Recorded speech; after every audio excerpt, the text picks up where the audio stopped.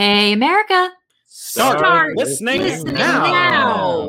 That's right. It's summer 2023. So you know what we got the hottest show in the universe, 2018. That's right. 5 years later. Just think back. Moonlight just won Best Picture. Meghan Markle got married to some guy. The world was in a state of utter utopian bliss, and you can't convince me otherwise. Roll the heavenly music.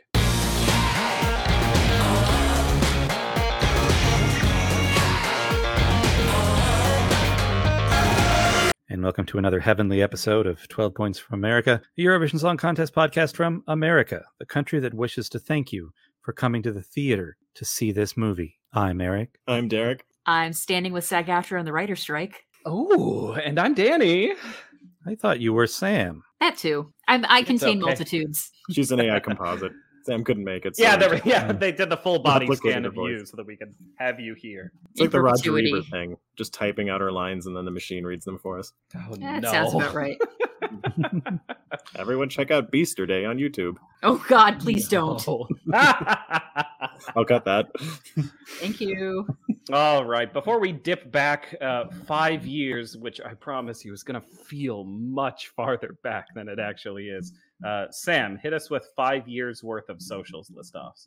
All right. Well, half of these social medias didn't exist when we first started up, but you can find us on all the normal ones. Facebook, Twitter, TikTok, Threads, Instagram, etc., YouTube, at 12 Points USA, or just email us directly at 12pointsfromamerica@gmail.com. Feel free to purchase some of our merchandise over on our Redbubble site, or you can just support us directly on Patreon. And whether you support us financially or not, we love you either way, but our Patreon supporters do get exclusive content, early access to episodes, and just another way of reaching out to us. And you might be listening to us via our friends over at Switch Radio, Europe calling this week, and if you are, hi, thanks. Anyway, you might be wondering, why are we talking about Lisbon 2018 of all things? Why not? Yeah, that's part of it. What are we going to celebrate? Literally the 1 year anniversary of Unicorn being announced? Ooh. Well, what are you doing for Unicorn Day, Danny? I don't know. It was on the 11th, so it actually passed me by. Oh, wow. Well, I don't know. I'm honoring the most phenomenal women in my life. Like you, Sam. Oh, thanks. Aww. Aw. Just give me some warm fuzzies, I guess. It was July 11th. Believe it or not, I looked it up. That is when we knew Noah Carell would be representing us. Wow. With a song called Unicorn. Even though we didn't hear it yet.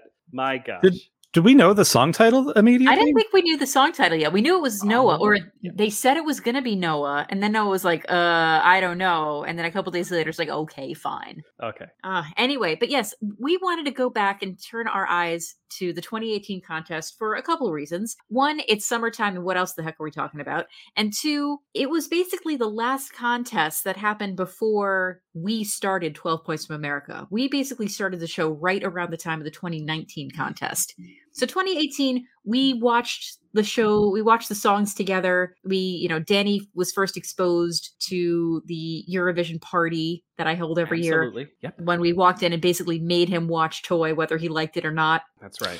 Yeah. We were like partway through the playlist and Danny got in like right as Toy was wrapping up, and we were like, yeah.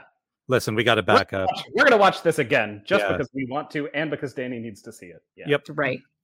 But it was just a fun year. 2 out of the 4 of us were on site. Derek and I were there with 2 different delegations, me with the Bulgarians and Derek with the Austrians. I'm sure we'll have stories. But we kind of just wanted to think about our memories, our favorite songs, and really kind of examine what's held up, what's stood the test of time, what hasn't. How would we look at this contest through the lens of the current voting system, things like that. I'm going to start us out here. I'm going to say that just begin, because I think my lens will have a lot of things to explore. I'm going to say that 2018 could have, looking back and comparing years around the same time as 2018, I think it was honestly the ideal year for me to start being involved in Eurovision. This year had the tied record for the most countries involved. This was this is 42 or 43. I think it was 43. 43. This is before Belarus and Russia had to leave the contest because of capital R reasons. This is, one of the last times we had Hungary and and Montenegro in the contest. This is it was also a year in which a lot of songs sounded like each other. This is the year that gave us a little old indie song called Fuego. There was just a lot to enjoy here for me coming into the contest, because there's a ton of songs here that are just really emblematic of the kind of songs you're going to see every single year. There are songs that could pass for American radio. There are songs that could pass for a Soviet Socialist Republic's national anthem. There's just a crazy amount of variety here. A couple of songs that have really stood the test of Eurovision time, and a couple of songs whose staging overshadows the song itself, which I'm sure we will mention once or twice. So I really can't gush enough about 2018. I hope that it's not, the bias of it actually being my first contest, but there's just a lot of things that objectively made it one of the biggest and most memorable contests, least of which being the Lisbon Arena, which was probably one of the best venues until we went to Liverpool that I had seen. Which, it's really interesting. It was certainly one of the larger arenas that we've had in recent years. But in terms of the staging, the Portuguese broadcaster and the EBU really kind of pulled things back a bit. It wasn't a staging that was absolutely festooned with LEDs. There was a lot more focus on props and practical staging rather than digital effects or things like that, which I thought was an interesting counterpoint to a lot of the really high LED focus that we've seen in recent years. So Lisbon did that. I think Oslo was also a similar kind of thing where they kind of pulled things back after many, many years of just crazy. So I look at this year in the context of every year you see something kind of a little bit from the year before, and like, how does it build on the year before? And for me, when Salvador Sobral won, which is obviously the reason that we were in Lisbon, we think about, okay, now that Salvador's won, what were we going to see the following year? And it wasn't, some people are like, oh, it's going to be all slow stuff and jazz ballads or things like that. A bunch of sad boys. Yeah. Quite the opposite. I thought what we saw were delegations and artists willing to break out of the mold of what Eurovision stereotypically is. You saw more rock, you saw more ethnic, you saw more native language songs, that people weren't playing it safe. And I appreciated that. So for me, when I saw Salvador's influence, it came in linguistically. It was a very, very diverse year linguistically. And we saw it in the breadth and depth of genres. So that's what I saw. I wasn't there, but it just in terms of overall song quality, I think this is my favorite Eurovision. I remember rewatching a bit of it. I think it was while we were in Paris for Junior, because you can't watch it here. We were watching a little bit of the final and just going through the flag parade and seeing artist after artist after artist that I love, and just thinking, how the hell were all of these in the same contest? Like, it's just an unending stream of great acts, just one after another. The final is so stacked. It's unbelievable. And that's not even talking about the great songs that were left behind at the semifinal level. I was gonna say, we got a couple that I know that we love that got snipped because of the semifinals. Yeah, I mean, I'm making a loose top 10. There are at least 2 non-qualifiers in there. So for sure. Yeah. God, this whole thing, this whole year was just so tremendous. But Derek, what were some of your initial thoughts and memories? Well, hang on, because I want to go back about 150 episodes for a second, and was it that long ago? I don't know, probably. And we did a 3-part like 2010s recap where we like picked, okay, what was your favorite year? What was your least favorite year? What was your favorite song? What was your favorite sandwich? What was your favorite whatever? And Derek, you said 2018 was your least favorite year of the decade. Of the decade. Why? That I don't remember the reason you gave, but I want to just point blank ask what gives. I think the biggest kind of hurdle for me was the fact that I was working with the Austrian delegation at the time. It kept me really busy, and I didn't get as much of a chance to sort of enjoy the show and really get into it. I think another thing that kind of surprised me, and maybe I'm just being overly critical or pedantic, but I think not having LEDs was a huge hurdle for a lot of countries, and they didn't know what to do without them. And in some cases it kind of worked, and they figured out a way around it, and we'll probably talk about those countries. But I think a few other countries were just completely at a loss. I was just going to ask, is there a particular country that comes to mind when you say that is like they just totally faltered because of that you think, or this is gonna be mean? It was the San Marinese robots, wasn't it? Bulgaria? Oh, Bulgaria. San Marino. Yeah, that was Bulgaria was that was Sasha Jean-Baptiste too. Got the lips, got the love That was beyond the bones. That was my delegation, y'all. And I'm gonna say, I think their the- performance was excellent, and I really liked the song. I thought the staging was kind of messy, and the lights and all that. I don't think it translated quite the way they wanted it to. And I think there was like 3 countries that really tried to cheat it. So like Malta, Germany, and Sweden all brought Sweden their own brought on their own LEDs. screen. Yeah. Denmark a little bit too. And Denmark too, yeah. And I just kind of was like, guys, just figure it out. I mean, Ireland had a really cool staging. I was actually Estonia. So that was together, right? What was Ireland's staging? Because I was trying to think back. I was like, gay. so yes, yes, but I was trying to think back, and I'm like, so one of the things that makes it difficult to really assess a contest that has been 5 years old, to assess the individual songs, is that some of them have a staging and a live performance that I remember really well, and the other ones I am literally just judging by the song itself. So there's like a big difference there just because I can't remember the staging. Definitely not the case with Ukraine. Like, How do you remember forget that? Vampire Boy at a Flaming Piano? Like that's Eurovision, baby.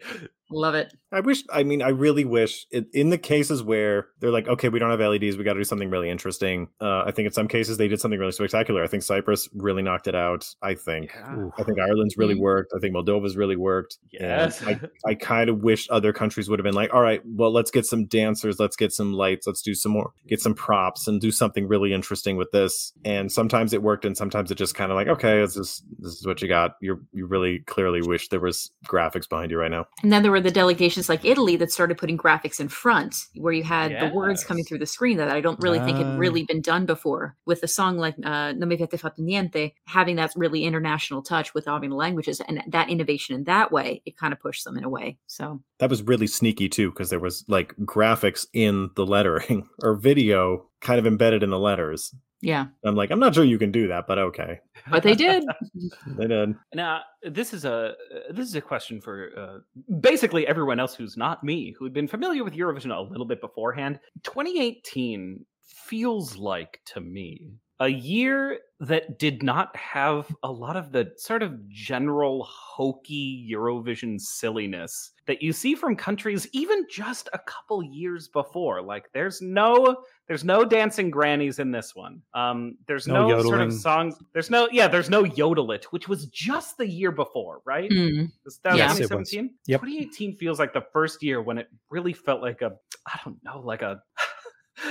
contest that was taking itself seriously, that was like thinking of itself as kind of important. And it's like, all right, get the silly times out of here. It's time to have a really fun pop music contest. But then there were moments like, and we were talking about this off mic, with Belarus, the moment that we first saw Alexiev's Forever and his staging with a sort of, it took itself so seriously that it became silly. It became camp. The rose stigmata God. there was well, all but that. There's going no, on. we don't have the turkey, we don't have the yodeling, we don't have the butter churning at this contest. It really feels like we have these are some concerts that are really trying to make it. And then we had this, and then the San Marinese robots. No. Really. I mean, they had to get something up there. Oh, San Marino will always be the exception. Let us not forget. fair. No, But you're right. The whole tenor of the show, start to finish, even to the interval acts and the host and everything, just there was like a general sense of like gravitas to it. Like they brought in these classic like fado performers and jazz musicians and singers, and it's just like this whole thing. It's like, this is the contest for the adults. Send the kids to bed. They're going to be bored out of their minds. It was so good. I mean, they brought Caetano Veloso to the stage, like the legend, and had him singing with Salvador. Like for a fan of Lusophone music, like that's as good as it gets. But you're right. This wasn't going to be love, love, peace, peace. This was going to be Portugal being as Portuguese as they can Portugal. And because it was so freaking serious. And like, yet, who could out Portugal him? But all of that is true, Sam. But then also Philomena. Oh, Philomena. Oh, It's I love. just taking the piss out of just all of it. And honestly, I think that maybe now that you've said that maybe, I mean, she's great no matter what she's doing, but being that sort of breath of fresh air and comic relief in a contest that really was dialing the silliness down a bit only elevated her talents as a host and just the thing she could do with just the look on her face of huh? Or whatever. Yeah, Tim Allen in Home Improvement. She was just so wonderful. She's one of the best things about that contest, and was almost certainly the least serious thing about it. Yeah, I mean, for me, Philomena Cautela, she has cemented herself as one of those top hosts. If we can get her, Anke Engelke, Hannah Waddingham, yeah. and Pietro Meda to do some sort of Eurovision best of, 70th anniversary celebration. They wouldn't even need to have song. Just let them do something. Like, I just sit around and do like coffee talk with each other. Yes, just drinking some sangria and just shooting the breeze. Yes, I would watch. We just reinvented The View. That's what we did. We just Avishta. Oh, we did it. We've solved all the Earth's problems with the show that we made up. So, love it. Do we want to talk about these individual semis? Or at least let's explain what changed with the voting system between what we have now and what was in place in 2018. Sure. So, as we've talked about before, this year, 2023, the semifinals were decided entirely by a public vote. There was no jury involvement, unless there was some sort of a, technical difficulty or false safe, anything like that. But prior to that, it was 50% jury, 50% public televote. And we now know if it were the 2023 voting system in the 2018 contest, we would have lost a couple of songs. Mm-hmm. So if it were a televoting only semifinal, for semifinal 1, we would have lost Albania, which would have been Mal by Jürgen Bush-Pepa, which would have come in 11th in that public vote. Voting morons. But we would have gained Greece. But just wait, Eric. Yeah, we would have had Greece. All right, we would have had Greece. Onidomu. I'll allow it. Seriously, how did the jury tank that one? Yeah, how did the jury tank Onirimu? That seems like, I don't know. Straight up their alley. Staging wasn't great. Wasn't that bad, though? No. Remind us this semifinals winners. What did go through here? All right, so the televoting winners. Or you want the televoting winners or just the general winners? No, give me with the juries. So let's see what the juries did go for. Okay, so if the juries had been the exclusive arbiters of taste, Israel, Austria, Albania, Bulgaria, Czech Republic, or Czechia, Cyprus, Estonia, Ireland, so all of those qualified in real life, and then we get two divergent. 9th place with the jury would have been Belgium. And they were right. The jury was right. And 10th place would have been Zibs, Stones from Switzerland. Stones? Yeah. Nah. Okay. Yeah. This is that's just semi one. This, I think I was still fairly new to this, but I remember talking to both of you, even at the time, being like, this semi is brutal. Yeah. There are multiple great songs that aren't making it just because there are like 13 outstanding songs here. Right. Like I don't know what we do. Now, and then it blows my mind, just before we get into the televote, how well Israel did with the televote, but not with with the jury, but not with the televote, given how they did in the end. Mm-hmm. Yeah, they crushed the jury vote. Yeah, in that not too shabby with the televote in that final, though. No, they were 4th in the televote, but absolutely demolished the jury. Yeah, right. 4th in the televote, tied with Austria, who ended with Austria, which the jury in the final. Yeah. Televote winner there, Cyprus, surprising absolutely no one. Yep. Yeah. Shall we look at the votes from semifinal 2? What would have been different? Yeah. Okay. So like semifinal 1, there would have been one song out, one song in. So we would have lost the Netherlands, Outlaw in E minor. Fine. And we would have gained Poland. Yeah. At what cost? Grommy, light me up. And that one is kind of surprising because as it actually played out, that Light Me Up finished like 14th overall. So like Juries Yeah. absolutely murdered that song. Yeah. 21 points from the juries. And they 15th really place. really lifted the Netherlands, because they only, the Netherlands received 47 points with televoting, but 127 points, fourth place with the jury. I can't believe that. It's just dumb. All right, How so they love the Netherlands so much. And can I just take a look here at semifinal 2? My old buddies Malta. I just love seeing this happen again to them. Malta's Taboo, 93 points from the jury, 5th place in the jury vote. And in televoting, dead last, 8 points. Beautiful. Keep up the trend. Are there points for reliability? My God. I've got a Poor guys. a bit of a wild Statmotron thing about this semi specifically. Yes. Ooh, There have please been do. in Eurovision history, and obviously the 2016 scoring change helped with this a lot, just because there were more points available. This is actually the Eurovision with the most points, just total, because of both the number of countries and the voting system. But there are 6 songs in Eurovision history that got 100 or more points in a semifinal and didn't qualify. 3 of them are from this semi. Wow. Which is just crazy. Wow. That's Romania, Latvia, Malta. All got triple digit. Funny Girl. What was the? Oh, really? Laura Risotto. Dinah. Minnesota raised. Edina, former resident. No, she only lived there for like a year or two, wasn't it? We'll still take her. We'll still take her. And reclaim her, yeah. Half delicious cheese and rice. Yeah. I think with this semi, though, I think is kind of interesting looking at the songs, even the ones at the top. I don't think there were any that were like huge competitors. Like, I think how do you mean? Well, like, were any of these in competition to win, really? I mean, Sweden did end up doing very, very well in the jury vote. Sweden.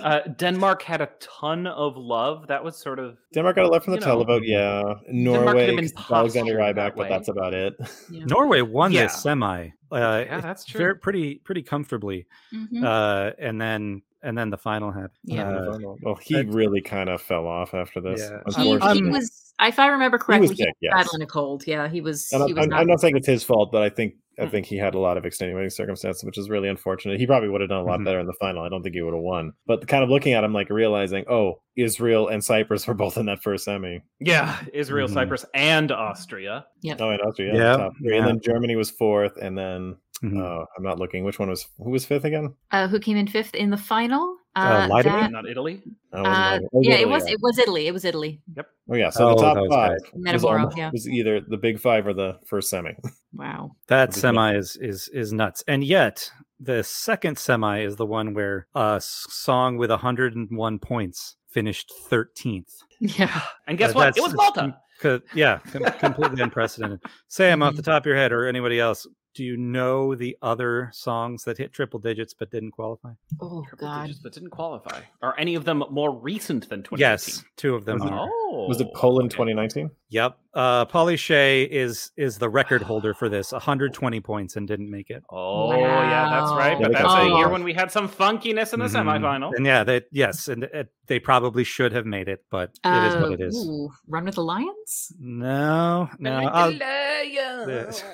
The others are TikTok from 2021. Oh, of course. Gosh, Croatia, my poor girl, yeah. And then this one is the other one is Ljubavlje from Bosnia and Herzegovina. Oh my God, the last Bosnian entry, yeah. Yep, also got over 100, didn't qualify. So fun fact about TikTok, though, was it didn't come below 10th place in either jury or televote and somehow didn't qualify either. That's that insane. Was a rough one. What a split. 2021. That seems like it shouldn't happen. So much insanity. Like, undoubtedly, in a couple weeks or a couple months, we are going to re-examine 2021. But my God, that seems insane. Yeah, I don't know, man. Okay. Yeah.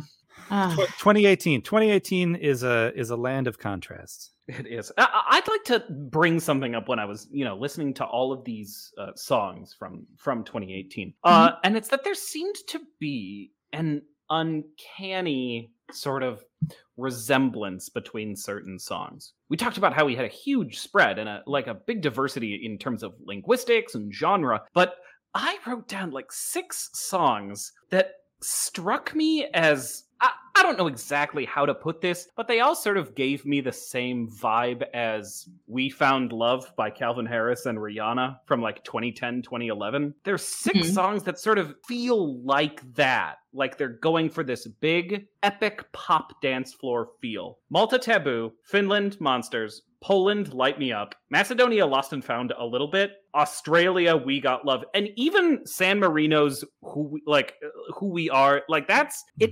They all just have this similar structure, construction, and even like vocal layout. I'm not sure how to describe it, but so many of them have this kind of epic pop with just the tiniest little touch of EDM. They all wanted to be the biggest thing in Mallorca.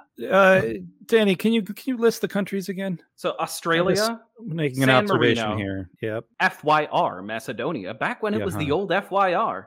Poland, Finland, Malta. All right. So like 4 of those of the 6 didn't qualify. Yeah. I'm counting it. Yeah. So, and while there was kind of an abundance of that, there was also kind of a rejection of it. Yeah. Derek, when you said that this is one of your least favorite years, I was like, is it because it all sounds like Swedish production?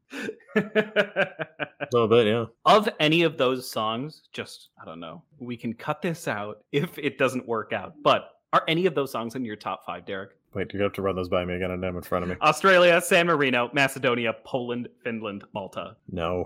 Nah, yeah. See, I have to wonder if like this was a year when a bunch of countries were like, this is a really popular sound that sort of, started in, Ibiza and was very big in America 6 years ago.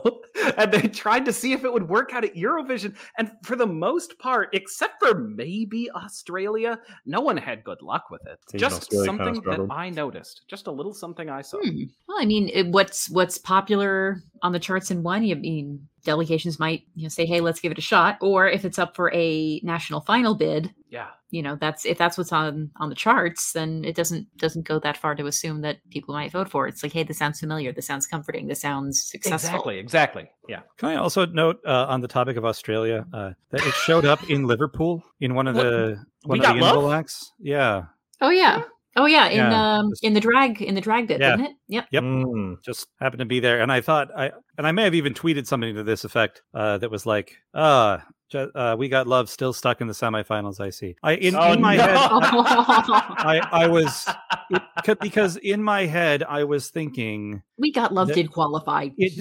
Yes, it did.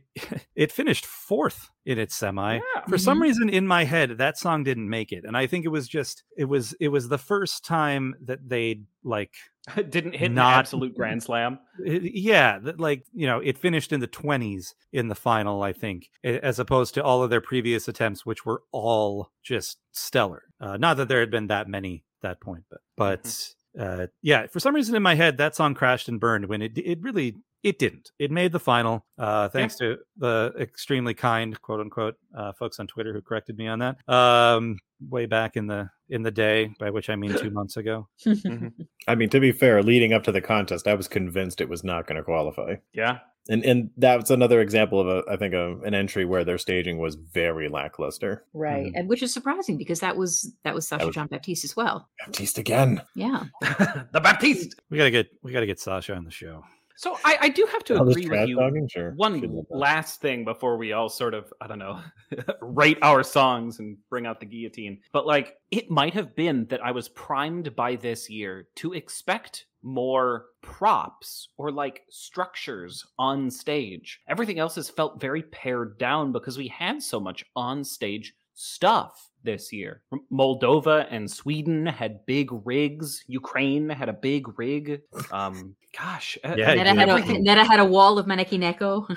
Just wheel out a bunch of, and it's like there's something very very tactile and plastic and very. It's like using practical effects in a blockbuster movie. It's like you can appreciate just how real it feels.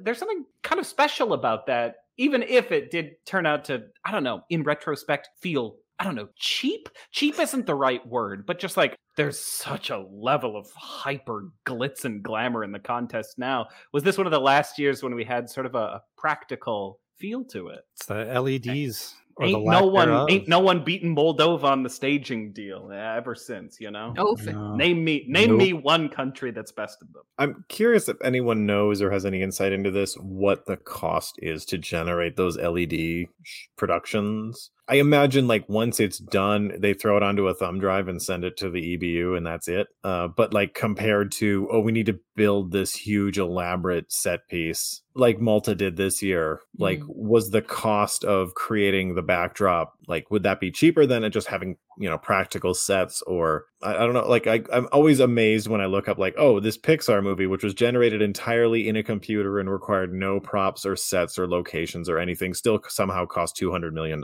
Yeah, it's millions and millions. Trent Reznor doesn't pay for himself, Derek. No, we'll see. I don't know. Let's ask Rosa Lynn how that worked out for Armenia. So many Post-it notes. So many Post-it notes. 3M thanks her for her service. Yeah, isn't there like a local? I think you told me about this, that they usually hire like some kind of local production team and they send them the specs and say, this is what we need you to build, so we don't have to build it in Macedonia and then ship it out here. I really don't know. We'll I have feel to like track down somebody. I feel like Sasha. I feel like it depends on the country and depends on the specific prop, because I feel like I remember back, and granted this is years ago, but 2009 it would have been. So Ukraine, the song "Be My Valentine," Svetlana Loboda, that she basically supposedly she created this spinning gears prop that she called the Hell Machine with dancing Trojan warriors all over it, painted in silver. It was a fantastic show. Danny, if you don't know this one already, I highly recommend. This is a good one for you to look up. Oh, we're gonna have to do a 12 points reacts. I think we have to do one of these again. Oh boy. But supposedly, and it could have just been the narrative of the ordeal of one getting it built and paid for, and then ending up going and putting it in the arena in Moscow, and just how huge it was, and now what do you do with it after the show is over? But then there are other countries where I don't know. I don't know enough about the technicals to say, but it makes you wonder, could Carria this year just have gotten a whole bunch of pallets and just had people in Liverpool put those together, or were those shipped in? What if it was a drawing of a box instead of a box? That's not what you meant, I know. Sadly, no. But yeah, I don't know enough about it to say. It seems like, it's kind of one of those things, like looking at Malta this year and then Malta from 2018, now that we're seeing, is like they're clearly spending a ton of money on this. Yeah. And it worries me that they're not getting anything back. One of these days, Malta. I would love that. I would love that. 2 weeks of sipping Kinney and eating twisties and being surrounded by people with that lovely accent. Malta, get it together. People, vote for Malta. Well, once your new airline is up and running anyway. Oh, God. So good. So, anyway. Sam and Derek, you were there. You were in Lisbon. Yeah. What do you remember most fondly? Honestly, I mean, I love the city. Like this I kind of defer to this anyway, but I absolutely fell in love with the city of Lisbon. It had been on my bucket list for a very, very long time, and it was so charming, and I felt so comfortable. Such incredible history, architecture, the food was great, the people were friendly. I actually got to be able to practice my Portuguese in person, which was great. And I didn't make a complete idiot out of myself, which is even greater. But I think honestly, just musically, this year was just right up my alley. And so I look back at Lisbon with very, very rose-tinted glasses, just because it was musically a year that I was absolutely into, a city that I was absolutely falling in love with. It was just good, even though I ended up sleeping on a very small couch for that 2 weeks just because of a miscommunication in the Airbnb that I ended up getting into. But anyway, there are certain things that you do for the love of the game. Any specific moments, either working with the Bulgarians or otherwise? Honestly, like I had met Vladi the year before, and because he was one of the backing singers for Chris Kostov. So I had met him the year before, and I know he was a total professional and absolutely great guy. But the other four, I had not. And it was very cool to see how these 5 people from 2 different countries, some of whom worked together, most had not, how they were generally able to coalesce pretty well. And then there were times when somebody would just go wandering off, and you gotta have to corral them back into place. And sometimes they were very cohesive, and sometimes it was like herding cats when you're trying to be the one to make sure the folks are where they're supposed to be for interview calls and things like that. But it was interesting, the fact that there were 2 Americans in Equinox So there's naturally a bit of a feeling of isolation when you're the only person in a delegation who doesn't speak that delegation's language. And by having 2 Americans on the Bulgarian team that year, it felt a lot more comfortable. And all 6 really. I mean, there are 5 people in Equinox, but there was a 6th person who unfortunately was relegated to a backing singer. But I think if given the proper chance, she could have easily been a 6th member, Mia, who was really, really talented as well. But I definitely remember moments in their performances where there was a female vocal and her mouth was not moving. Yeah. Sorry, go ahead. But no, it is what it is. I generally have pretty fun memories of that. So Jana, Georgie, Vladdy, Trey, and Johnny were really great. Derek, same questions.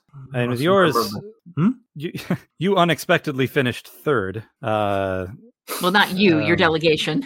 No, Derek specifically. Don't you remember when all the 12 points were going to Derek? Yeah. Caesar thanks me every day. I see to it myself. And if he doesn't, well, geez, I mean, his family's really nice, but I'd hate for something to happen to him. Yeah, we'll see what happens. You won the jury vote, you specifically. What's going on in those moments? They were not expecting that at all. The reaction was just like awe, like the stunned silence among the people who were in the press center at the time. We're just like, what's happening? What do we do now? And I feel like that happens so rarely. Like we have a surprise winner of that sort. And if I'm giving a look behind the curtain, I kind of had an inclination that might happen because during the rehearsals, I'm blanking on his name all of a sudden. Christer Bjorkman. Oh.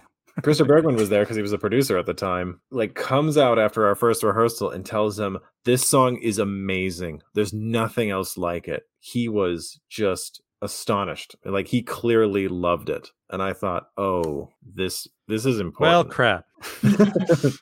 Bad news, guys. Christer loves it. Yeah, but then it won the jury. It kind of like all sort of connected in the moment. I'm just like, oh God, this is the thing. This is what, that music professional pop sensibilities kind of person would really like. And we saw a little bit more of that the next year. And I thought, oh yeah, that makes perfect sense. Somebody else would try to do that.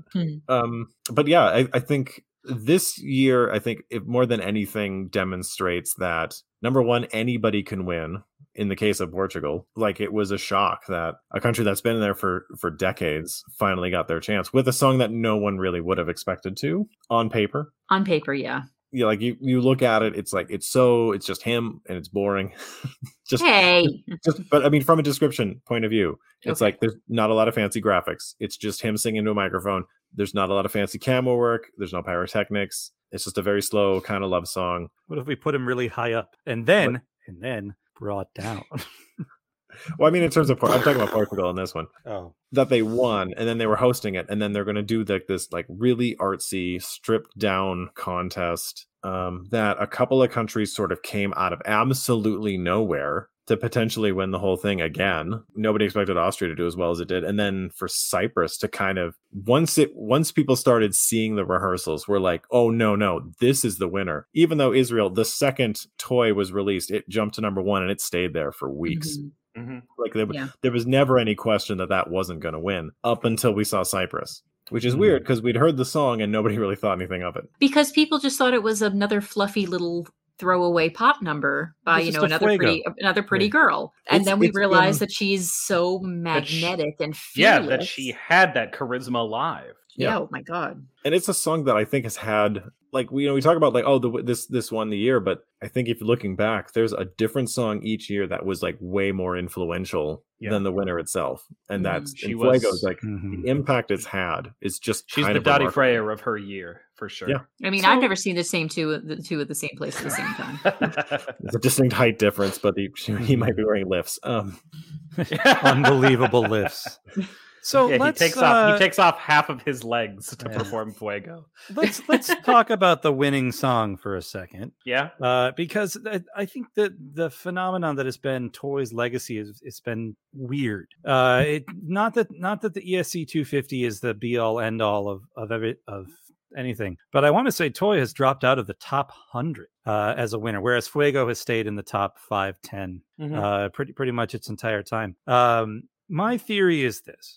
Toy had all the hype going in, obviously. And I think if maybe even like a couple more days had passed before the final, Fuego could have passed it, because I think a lot of the like the fandom saw them, were like, no, never mind the goofy buck thing. This one, we want this one. But by that point, it was just too late, and the momentum Toy had going in was just too strong. Why? But I guess how has Toy fallen off so much in terms of its apparent legacy? It's two-pronged. And I think it comes from sort of the more simplistic and dumb political sides of things. Toy's a cool song, and Toy is a winning song, and won quite decisively. But I know that there are people out there who roll their eyes as what they see as, these are their words, not mine, but annoying pop feminism. And that is just sort of like a vibe that doesn't sit well with a large portion of the viewing population. And the other one is the simple fact of the political situation in Israel only has deteriorated as the years have gone on. So those people who associate Netta with Israel as a whole, which can happen sometimes when you have a contest like this where it's like you are representing your country, like that can just be conflated. And those who are of that political mindset can just completely discard anything that Israel does, as you might do with anything that Russia has done or Belarus has done, regardless of the quality of their songs. And so, but I think it's that first reason that just turned a lot of people off. And those people just have been butthurt enough on the internet and crudely vocal enough to, I think, just sort of, I don't know, create this sort of like, oh, this song didn't deserve to win. It's just sort of dumb. It's exactly what they sound like in my head. Yeah. How everyone okay. Well, to counter that, the song is political and I think it's dumb. I don't know if I necessarily agree with the second part of that, because I don't feel like Israel's necessarily struggled as of late. Even I mean, Noah Curel, right? Yeah. She didn't seem to have a hard time, and I don't want to get into the politics of it, but there have been some decisions made, and like there's protests going on, and there's a lot of things that people could latch on to if they wanted to say, I'm making a political statement by not voting for this, and yet it still did remarkably well.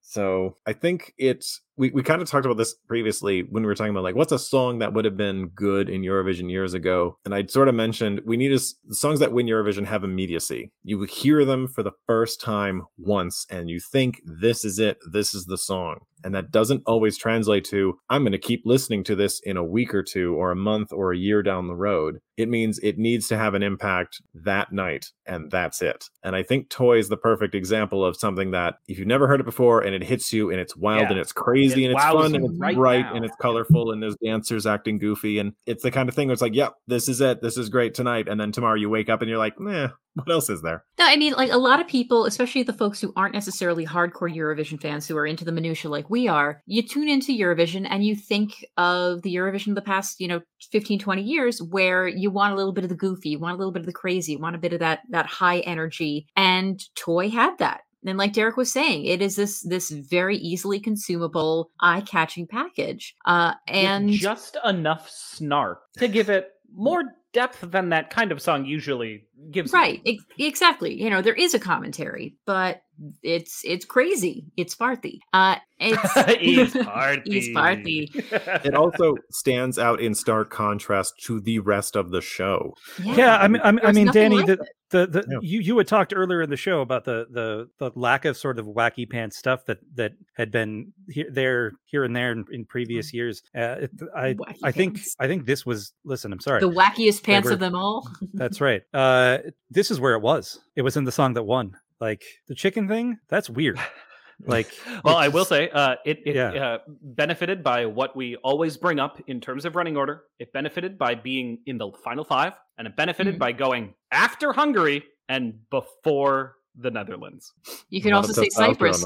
Cyprus also benefited by being in that last half as well. After being Ireland, second to last. Wow. Second to last, yeah. Mm-hmm. Yeah. Speaking of some things related to Toy's just overall performance, a couple of little Statmotron bits here on it. Again, I had mentioned before this. There were almost 5,000 points given out in the final, which is the most in the wow. Yeah, in the history of the contest. That is how Toy can win the contest with the third lowest percentage of potential score in the 12, 10, 8 points era and still win by 93 points. Which is kind of crazy. The only songs I'm sorry, I said third lowest. It's fourth lowest. There are 3 below it. That's what I meant to say. Troy had about 52.5% of a theoretical perfect score. Obviously, that's no one's ever come close to that. But just in terms of like looking at what's an especially dominant win, Toy didn't really have it. The only ones lower are Arcade the following year. My number one and by far the lowest is Running Scared. Only 43.85%. Which is just insanely low. It's the only one with less than half. So less than half, or like less than 6 points per country, basically, and they still won. That year's weird. Yeah, that year was very, very. We should honestly do a 2011 year review one of those years. No, we totally should. Yeah, there's a lot of good stuff that year. There really is. And granted, again, rose-colored glasses, first one on site, but yeah. Does that give me a chance to refinance? No. No, that's 2012. That's 2012. Oh, Christ. Okay. All right. Just have 2011, when we do it, is one that I'm just going to have to get my Clockwork Orange eye priors out for. Folks, we thought this was going to be one episode. We wouldn't have that much to talk about the year 2018. No, wrong. Unfortunately, it turned out this year was kind of important. Yeah, no, this was kind of a big one and kind of a good one. We have so much more to talk about. We didn't even get to our top 5s in this episode, so we're gonna put that next week. We're gonna have some other thoughts about 2018 next week. This is just gonna be a big old 2-parter. So tune in next week. You'll find out our favorites. You'll find out who shot JR, and check out our socials, Insta, tweet, Tick, Face, and the rest. I'm tired, and yeah. We'll see you next week, everybody. Until then, I've been Samantha. I've been Derek. I'm Sleepy. And I'm Danny. In America. Stop listening now. And we'll see you next week.